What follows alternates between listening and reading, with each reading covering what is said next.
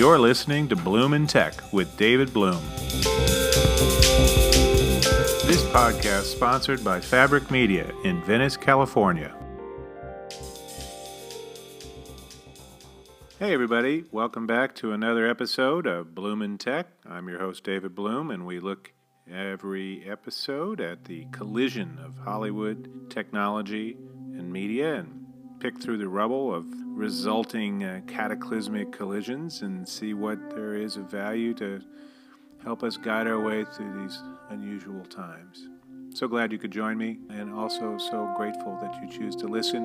I'm grateful as well for the support of our sponsors. Please give them all the love they deserve. This past Friday was, weirdly enough, Alien Day. That was decreed, if you missed it on your calendar, by Fox, now mostly vacuumed up by Disney, in honor of the 40th anniversary of their Alien movie franchise. As well, to help celebrate, the last of 6 video shorts inspired by the cinematic universe that is Alien hit the internet, and they used it as an opportunity to expand the franchise beyond its theatrical roots. Half a dozen films and crossovers and much else for a new generation of up-and-coming filmmakers. The latest shorts were Alien Harvest by Benjamin Houdshell and Alien Alone, directed by Noah Miller. They and the creators of the other 4 projects, Alien Containment by Chris Redding, Alien Specimen by Kelsey Taylor, Alien Ore by the Spear Sisters, and Alien Night Shift by Aidan Brezonik, were all recruited through the creator platform Tongal from among its 170,000-strong pool of creators. I was pretty interested in Tongal. I've talked with their CEO, James DiGiulio, a couple of times. He's founded it. It's a 10-year-old platform. It's been around doing a lot of interesting stuff with brands, but connecting that giant pool of creators with brands of all sorts. The shorts have been rolling out weekly for the build-up to Alien Day for the past month on IGN. Beginning later this week, on May 3rd, they'll collectively be available on alienuniverse.com and through a set of social media channels under the handle Alien Anthology, along with other content like behind-the-scenes pictures and video, etc., etc. They've been a hit so far. The first couple of shorts generated 7.6 million minutes of watch time on YouTube alone in their first 2 weeks of release. The 6 filmmakers were chosen from 550 submissions from across the Tongal platform, with each chosen filmmaker given, quote, unprecedented access to the franchise, including storytelling elements, creatures, and characters, to bring new, terrifying experiences to life for audiences, unquote, according to a release. They're pretty fun. You should check them out if you're a fan of space horror, science fiction, action horror. I think is probably the set of subgenres that all come together in Alien. The new filmmakers are a diverse lot, including filmmakers the Spear Sisters, whose Ore is attracting a lot of online buzz. They're following in a grand tradition with Alien of notable filmmakers who've been involved, beginning with Ridley Scott, of course, and including James Cameron, David Fincher, and Jean-Pierre Jeunet. More recently, Scott did 2 prequels, Prometheus and Alien Covenant. The franchise also spawned 2 crossover films with another sci-fi Fright Fest favorite, The Predator, as well as countless comic books, video games, and more. And I have to say, some of the video games that I've played are scary indeed. You actually get a sense of trying to dodge and get away from these almost unkillable beasts. But the people tending to the Alien franchise knew they needed to keep connecting it to this generation's fans, and so they chose to create a bunch of online-first short films. They turned to Tongal, whose DiGiulio calls it a reverse Kickstarter. I'll include an interview with him in a few minutes. And Tongal's clients include brands such as Lululemon, Mattel, and Lego, as well as studios and networks such as Fox, MGM, and NBC that want online content connected to their films and TV series. And basically, as DiGiulio tells in our interview, brands know they can't just get away with putting up yet another 30-second commercial. And they're right. They need to figure out in this universe of content marketing that's evolving how to connect and punch through all the noise out there with stuff that fans and the core audience that supports a big franchise will connect with. Just saying, keep watching Alien won't be enough. Having new content that people can talk about, share, get engaged with, care about, and perhaps be inspired by is really the future. So anyway, give a listen. This is a nice little conversation with James. He's an interesting guy, and what they're doing I think is pretty fascinating. 170,000 people on their overall platform. As many as 1,000 people worked in one way or another on some part of these 6 shorts. Anyway, give a listen. But first, a word from one of our sponsors.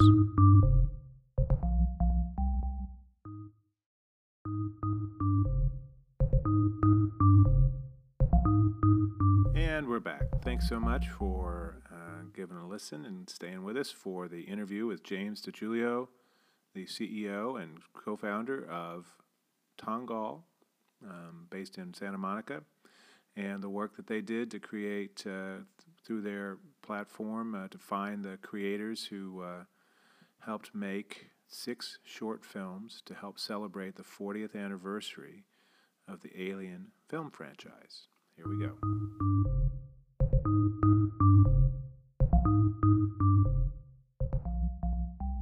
So let's start out. Just tell me, sketch a big picture of what Tongal is and how you all do what you do. We really think of ourselves as a community of creators, of sort of every walk of life, every geography, in every place in the world. We ultimately, I started the company because I really wanted to democratize the business of content creation. There was a lot of stuff going on at the time. I mean, look, I don't like my background was sort of more in traditional entertainment and features and all that stuff. And my first, like, I would say, awakening into what this would become was really around how bad we were in Hollywood at accessing new talent, right? Even people who, like, talent that people would refer to as new in Hollywood were really kind of already in the system. It got to the economy of, only making job offers to people who had lots of other job offers. And then invariably what happened to me anyway was that you wound up, because of the legacy systems that were around, you wound up having to always hire who was hot, right? And there was this magic thing that I had found in my life, which is you really want to be the person who gives somebody their shot. And you want to be the person who connects the opportunity to somebody who really wants the opportunity. Whenever that happens, things, obviously they need to be qualified, but people who have the passion and the drive, I believe are always worth taking the risk on. You said that the R word before. So that was something I felt passionately about. And, as I started to think about where the world was going, look, I didn't make a ton of money betting on this, but you could sort of start to see the disruption in media distribution start to unfold. And that's obviously played itself out, at least pretty strongly, I believe, up until recently. All the consolidation, the Fox and Disney and the Time Warner of it all, and obviously what the streaming services are doing now, in terms of once the audience was sort of liberated, the entire media world was going to change, right? So you kind of see that happening. And then if you take a step back and think about how many interlocking parts there are to that, from brand communication, right? You even look at a business like Kraft, which you just saw the news on them. Yeah. I think you're going to see a lot of old line businesses that felt, there's a great stat, and I'll try to get it right, but I think it's something or some overwhelming percentage, and you could fact check me, but I'm going to say 75% of the Fortune 500, the companies that were in the Fortune 500, 30 years ago aren't in the Fortune 500 anymore. Right? Oh yeah, it's crazy. Yeah. Yeah, I mean, even in the top 50. I mean, the crazy thing is, like, even the top 50 guys like General Electric, are not there anymore, right? I mean, those are the companies you didn't think were going anywhere, and they're not close to being there now. I mean, it's wacky. It's really crazy. yeah, you have this thing that's happening, and it's all on the. It's almost like the pace of everything's just technology is making the pace of everything accelerate at an exponential pace, right? And that's hard to because you're basically you're drafting off of this, the Moore's law thing, and when that starts to happen, just think about in the span of human history. Think about how seismic the change in communication's been just over the last 20 years. It's just when you look at it, the big picture that way, it's all that change, all that disruption is sort of, to me, has always been accelerating. So you're seeing a lot of businesses now, even like, so when you get back into the media world, and it's really the attention economy, but what you're seeing is, I think you'll see businesses that are structurally tied to old media begin to fall apart, and it's because their organizations and their partners are all sort of really, where they make this huge investment in communications and marketing. They're all sort of really over-indexed on making expensive 30-second films for television, right? And to unwind that is really painful. So then you see these new businesses come along that don't have the legacy, that are free to behave in their rational best interest, to kind of on that road. They're able to make decisions without the overwhelming baggage of 100 years of a corporation, right? So there's all that stuff kind of intertwined in this giant, media picture that's happening now. And so my point of view back then, without understanding that full picture, because we're talking about 10 years ago or whatever, my point of view was that if media was going to change, if content consumption was going to fragment to a million audiences and go from, one to many, from to some to many to many, ultimately, the creation of the content had to change along with it, right? So, but no one was really addressing that, and so I thought a lot around the idea of, you have, I'll bet on the acceleration of internet connectivity and 6 billion people before I'll bet on a closed system, right? So the world is kind of, in all that, in my opinion, the world's moved from this idea of scarcity, which was the world that I started in Hollywood, is you thrive on scarcity, kind of to the world of abundance. We're going to a place where everyone has, tools have been demonetized. They've been democratized. Everyone has these things, right? And I mean, the things that people have been able to do just with, ultimately free tools in the last 10 years of Tongle has been crazy. So you have this, you have talent that's been democratized, and you have tools that have been democratized. So ultimately, I believe that people are are born creative, and I believe that if you empower the right ones with tools, I'll bet on the world over people with a 90210 zip code. And that's kind of where, that's kind of how it sort of got going, and kind of what drives everything we're doing, because the processes and economics around content, in my opinion, in the new paradigm, can't act like the old paradigm. The monetization is never going to be there. I mean, you're seeing like the arms race for TV talent now, and all this stuff that's happening, and I just don't think it's sustainable. I think it's really, everyone trying to get there first as fast as they can. And it's dangerous. Well, you and John Landgraf agree on that one. He's been ringing a bell on peak TV for 5-6 years now, and every year he says, this peak isn't sustainable, and people kind of keep finding a new mountain. Though I don't know. I think we're going to start seeing some of that. I mean, we look at what's happening to Warner Media. Richard Pepler leaving and the head of Turner leaving. I mean, that's pretty big, and some sign that they may be merging that those two very different universes of TV and but they're all inextricably woven together. You know what I mean? It's so woven. You have these media companies it's almost like building a nuclear warhead inside your own organization. They're so tied to advertising dollars. Right, and the model, the customer has said, I will pay $15 a month for uninterrupted high quality programming, right? Just HBO times everybody. And so I just think I think it's this really dangerous thing, and I don't know. You tell me what's a good audience for a streaming show?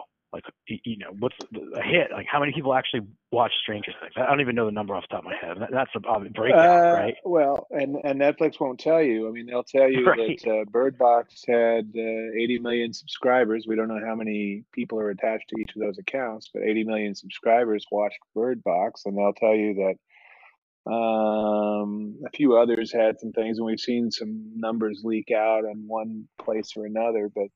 But yeah, I mean, we don't know what the hit, and I guess the real, to me, we ask the wrong question, and we ask a question based on advertising, when we ask how many people are enough for Hmm. a show, when the issue is based on what they spend, are they continuing to drive growth in their audience overall and keep it happy and reduce churn? Because those are Yep. the things that matter to what their business model is. When TV networks complain that there are no ratings for Netflix shows, they completely, I mean, as you say, they're so wedded to advertising, they don't understand that doesn't matter. What matters is, what did you pay for the content? Is it getting watched by enough people to make them happy to keep on signing up To and keep keep on paying paying? $15 a month. Yeah. Yeah, it's a totally different conversation, and it's like two different universes, right? And I'll be interested to see how the new streaming services from Warner Media, from Disney, from NBCU, which are going to have, in some cases at least, still have an ad component. I'll be interested to see how they evolve and how they compete, because Yeah. they're going to get complicated real quick. So Yeah. No, and just how much um, debt can these companies take on? Netflix right, is sort of immune to it right now because their multiple is so high, but ultimately, yeah, you know, uh, I just don't. It starts to get. That's what I mean. It starts to get dangerous. It starts to get pretty interesting, and yeah, all this stuff is, oh yeah, it's all tied together. Anyway, so that's sort of the anyway. That's sort of the big picture perspective that I've sort of had, and what I've been trying to build here is a real production model that matches a fragmented audience, right? I hmm think every one of these streaming systems and every are all going to need to obviously have to overinvest in tentpole content, right? It's marketing hmm ultimately. It's like, how do you get it's a very different thing, right? You're marketing something to get people to subscribe to a service, and you need to continue to program for them. But I do hmm think trying to build a model that can deliver high quality storytelling at a true fraction of the price, because of the model and who's hmm doing it is a really valuable idea, and it's a disruptive one at that, hmm which no one's really addressing, in my opinion. I think it's really all focused on the pipe and not the factory, so to speak. yeah, that's true. So you guys have what, 100,000 creators in your Yeah, pool? we have about 170,000 creators in different parts of the world. Okay. The cool thing, as I said earlier, I set out to sort of democratize the business of content creation. hmm hmm And what's cool to see is that the population of our community mirrors the real population, right? So more than 50% of them are women, and the age range is more diverse than you would see, whether you're talking about Hollywood or Madison Avenue, right? It's hmm nice to see opportunities presented in a more democratic way, Sure. really creating opportunity. Like Dana's probably heard me tell this story, but one of my favorite stories is probably the best CGI animator in our community. It's a husband and wife team in Nevada, and they really didn't have a ton of animating under their belt. But the husband, Robert, he had done a few things here and there in the 2D kind of Flash world, and they discovered our site, I guess maybe 5 years ago, and they started doing Mhm. Lego projects. Really, almost exclusively. They've done a bunch of stuff, but they're really do a lot of Lego work. They've earned well over $1 And they million. were building these shows brick by brick, I take it. Yeah, for lack of a better analogy, for sure. And so Sorry. they basically went out. They got a copy of Maya, So they had the tool. They found the opportunities on our site, and because information is available to everybody, they actually were able to teach themselves watching YouTube videos. And literally, they've earned over $1 million in the community. You can see their animations streaming on Netflix right now, and they're doing all kinds of crazy projects this year that I'll be able to talk about soon. But it's just this. It's this. You have this latent talent pool, and then you present that talent pool with the ability to do something that they're passionate about, and it's just awesome to see. Because they weren't in the system. That was an asset the system didn't know how to work with, because it didn't know it even existed. Right. It's this creative democracy idea where if you give the right people the right opportunities, they're going to do the right stuff. So how do you, out of the 170,000, remind me how you are able to pick a specific creator out of that gigantic pool for a specific project? How does that work? So the system works like it's really a software platform to RFP these creators on different projects and then manage the workflow from there. So it's one part RFP platform, one part community management and payment tool, and then one part workflow management, right? So we can take with our platform and our software, we can take a request from one of our partners. That request can go out to our community, and the entire process is sort of digitized in the sense that timelines are automatic, and the community is all that management gets strung together.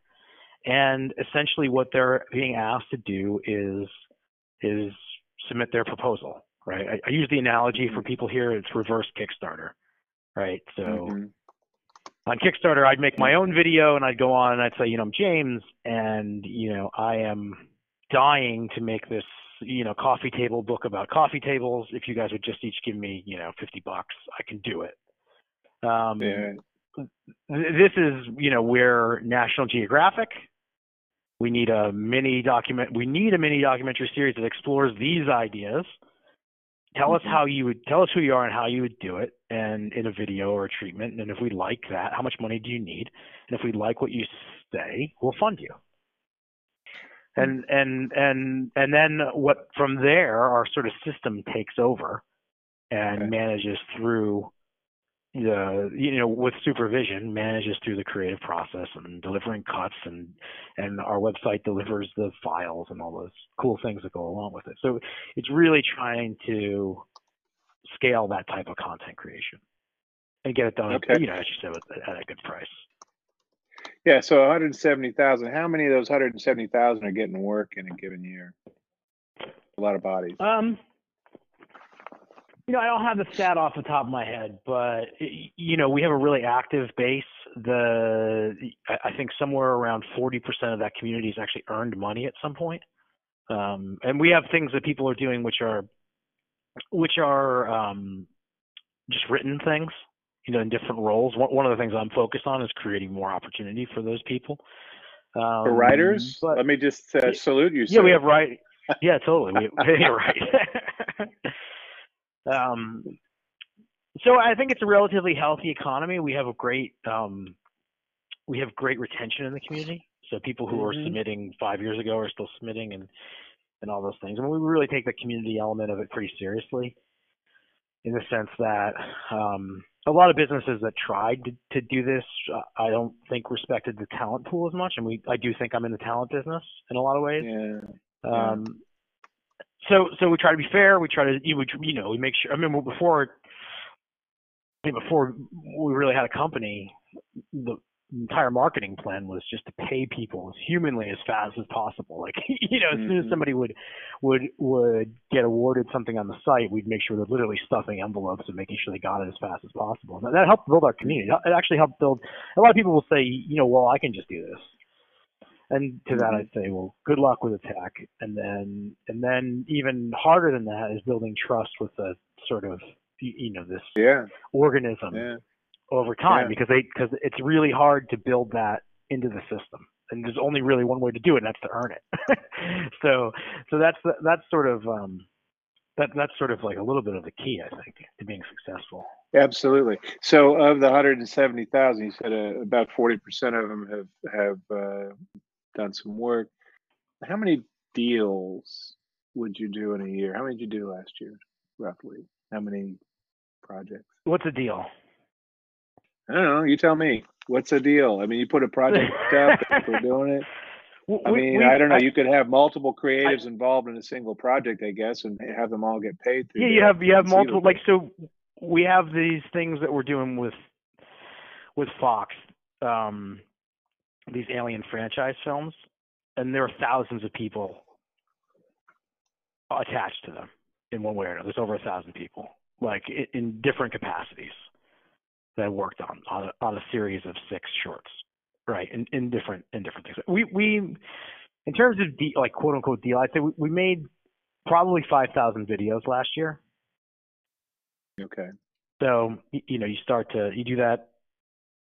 You make between 5,000 and 10,000 videos a year, and you do that over time, and that's kind of what we're doing. You know, we have from a FTE standpoint, we have a small company, so the community is really doing. Like, some people will come in here and be like, "So where do you guys make the videos?" I'm like, "We don't." Right. We don't. Like, there's not a. And in fact, like, our community team's been bugging me to get, like, we don't even have like a camera set up. So the point you should do that. Just have like some live streaming from your office about what Tongle's doing by the ocean, or have a ocean cam, because you guys are like a block from the ocean, right? Yeah, no, the ocean cam is my phone. I mean, like, I'm almost like hard-headed about it, because I'm trying to prove a point that I don't want to have a camera here, because it's supposed to be. I look at what we do and our business, and we're really a way that an organization can build a true, like, Uber economy studio. Right? There's no, like, look, whether we're talking to brands or movie studios, they all, or animation companies, they all need extra capacity, right? And the only way that they know how to get extra capacity is to build a soundstage or to hire a bunch of people and buy a bunch of equipment. There's no capital investment outside of the platform fee for Tongle for somebody to really have the ability to set up an entire studio operation. Yeah, right. The brands. So you said 5,000 videos. It's a lot, and I'm trying to get a sense of about how many brands dip in, and like, what's a typical length on average? Do you have any numbers on that, just to get some idea? Length of what? Doing on the length, the length of the video. Yeah. Yeah, our sweet spot is really short form content, whether that's for monetization or marketing purposes. And I'd say the vast majority of our videos are between 30 seconds and 3 minutes long. Okay. I don't have any true analysis around that, but right. Just kind of like what I see people doing. It's atypical that we have things that are longer. It happens quite a bit. Like, those alien things are an example of something that's 11 minutes.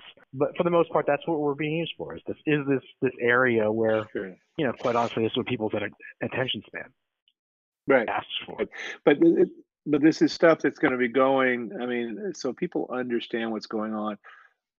Brands figured out that they can't just do that 30-second spot on on CBS, that they've got to create content for the web, and they've got to create video content as part of that to get their stuff out there in a variety of ways, do it in a compelling way alongside all the other stuff that's coming out, right?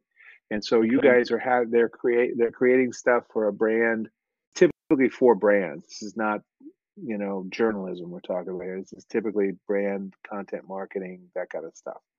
And it's going on the big social media platforms. It's going on to their own publishing, their own presence, their own websites. It's going where a lot of else? Mostly we're a lot of times we're just programming a channel for a brand or a studio, right? Or working on an IP. So yeah, no, that's exactly right. Look, I mean, the consumption pattern is, in order to, and we're all controlled by the algorithmic machines. So the algorithmic machines are telling everybody that they need content 3 to 5 times a week in order to remain relevant and build an audience. And in order to feed that thing, you can't have a 6-7 figure production every time. Like, everyone will be out of business. Right. And the secret sauce in a lot of ways is, having a democratic process like we do. I usually joke around with people. We have 160,000 people who work for us who have no obligation to show up for work every day. And it's really our manufacturing base, right? And in order for them to do that, the opportunities need to be interesting and sort of cross the Venn diagram of things that they want to do, right? So for the most part, you'll find that somebody on our platform in our community who's doing a Nat Geo piece is pretty passionate about Nat Geo or Lego or whatever it happens to be. And that's really cool. I mean, that's actually the audience co-programming that works. Sure. And getting paid for it, but it's more of a passion project to some extent too. I mean, not to diminish in any way your creators, they're not hobbyists, so I'm sure some of them have it as something less than their full-time job. But that passion component helps drive engagement and interest, I'm guessing, is what you're saying. They are. I mean, some of them are hobbyists, but some of them are very, highly skilled, highly talented professionals, but they're looking for something else. And a lot of times it is somebody like the couple from that I discussed, the CGI couple from Nevada. They're building their own. We see like little businesses pop up around our platform, right? So typically somebody's going from like James DiGiulio to James DiGiulio Productions, right? Because suddenly now you have a business because you've got hundreds of thousands of dollars of money flowing through it, and you're running these productions, and there's now you need more people to help you, and that's a really cool thing that we see happening. So what's nice is to see like they become things. They become businesses built off of our platform. Right. Interesting. I mean, it's like what happened with eBay or the affiliate marketing on Amazon. This is that platform play. Do you think, though, that it's appropriate to call you a full-fledged platform because you're really sort of there's a lot of folks out there that are using it as a connector over to brands? Is that really the why you consider yourself a platform? Well, I consider ourselves a platform because we have the ongoing it is a connector of people to brands and workflow management. So there's the software element to the whole thing, and it's not a pure exchange marketplace, but it's a managed marketplace right now because the people who we are targeting in our customer base need management. They want management, right? We look at ourselves like we're a community that has a platform. Yeah. Right. And that's how we think of ourselves. But without that platform, without that management, we wouldn't be able to do those 5,000 videos because then suddenly economics would catch up to us. So what's the next step for you guys? Where do you go next? I mean, look, this year was really we're really digging in and trying to build out our customer base a little bit deeper. That's obviously the first objective. But from there, we're going to, kind of as we mentioned earlier, start to create more opportunity for more people through a different type of project and work on the site. And then on top of that, we'll begin to invest in our own IP. When you say invest in your own IP, you're going to start producing content, not just producing a platform upon which other people produce content and connect with brands. You're going to produce in-house content that might be on behalf of brands and have a staff and all that. Is that where you're going? Well, we've already done a lot of that. Like we did a TV show. We just sold I don't know if I'm allowed. We're in the feature business a little bit, and what we're trying to do is create a more programmatic way for our community to have their own ideas developed. Right, so less about the actual quote-unquote production of that, but more about the incubation of new ideas. So that's kind of what this year is about for us. That's where we're taking it, and building the tools around the creative process as much as we can, as fast as we can. We think is the most important thing to do. How do you control quality? I guess on the front end, you've got a bunch of people making a proposal, and they're spending their own time to make that proposal. And the ones that get chosen get paid for it, right? But how do you keep it consistent? Because I mean, if you've got all these players out there, I mean, I got to think there's some ups and downs in terms of who's available, who's making a pitch, so on and so forth. Yeah, I mean, outside of your like traditional online reputation systems and ratings and status and all those things that we do, and like we're we're super focused on leaderboards, and people are really they want to have their their profiles be in the top profiles and that stuff, because that helps them, so there's a little bit of they know they're not only they're doing a job, they're protecting online reputation, but that's why it's still a managed, to be honest, that's why it's still a managed platform, and that's why we're pretty focused on the high end of the enterprise. If you just look at our customer base, is really strong, big enterprises that are very deep into content, whether that's on the brand side, like a Lululemon, or in the kind of kids space of Lego or Mattel, or any one of those companies that are active on our platform, to the other part of the customer base, which is really studios and networks, whether that's NBC or MGM or interesting, all the people we work with there. So it has to be quality. Right now, it has to be quality controlled and so we have project managers that's their job to work on delivery. And you guys, you're based in Santa Monica. How old is the company now? It's going to be 10 years old this year. Oh, that's crazy. Well, congrats on that. Thanks. Yeah. I bet you didn't anticipate that taking. No, it's the kind of thing where it's just funny to see the slow burn around all this, knowing that it's the right thing to do at the right time, but it's just really interesting to see how long it takes for the sort of shockwaves to hit. And I kind of feel like the day that the Disney merger got announced was really where it actually stepped into the present day, the world around all this. So it's been a pretty fun ride since then. And that'll do it. Thanks so much for listening. I am David Bloom. I am so grateful to you, as I always like to say, for your patience and interest, and I hope to continue to provide stuff that will engage you. If you like what you hear, please rate, review, and share it across all the places you think it matters. It will help the magic algorithm machines get this out to more folks. And in the meantime, I hope you're having a great week and learning a bunch. I've got May ahead of me with a whole bunch of conferences. I've got one this week at the Skirball, tied to the UCLA Anderson School of Management. I think it's called Next On or On Next, and that should be interesting. And we've got the LA Games Conference next week. At the Games Conference, they'll have me moderating a panel. It's always a great gathering, a small, compact, leadership-filled group, and that will be in Hollywood. I hope that maybe you all can make it to one of these two conferences or the other ones coming up this month. In the meantime, I expect to have lots more to put up in terms of conversations, so please stay tuned. And you can also follow me on LinkedIn at David L. Bloom, on Twitter at David Bloom, and on Forbes, TV Rev, and TubeFilter. This is David Bloom for Bloom in Tech. Over and out.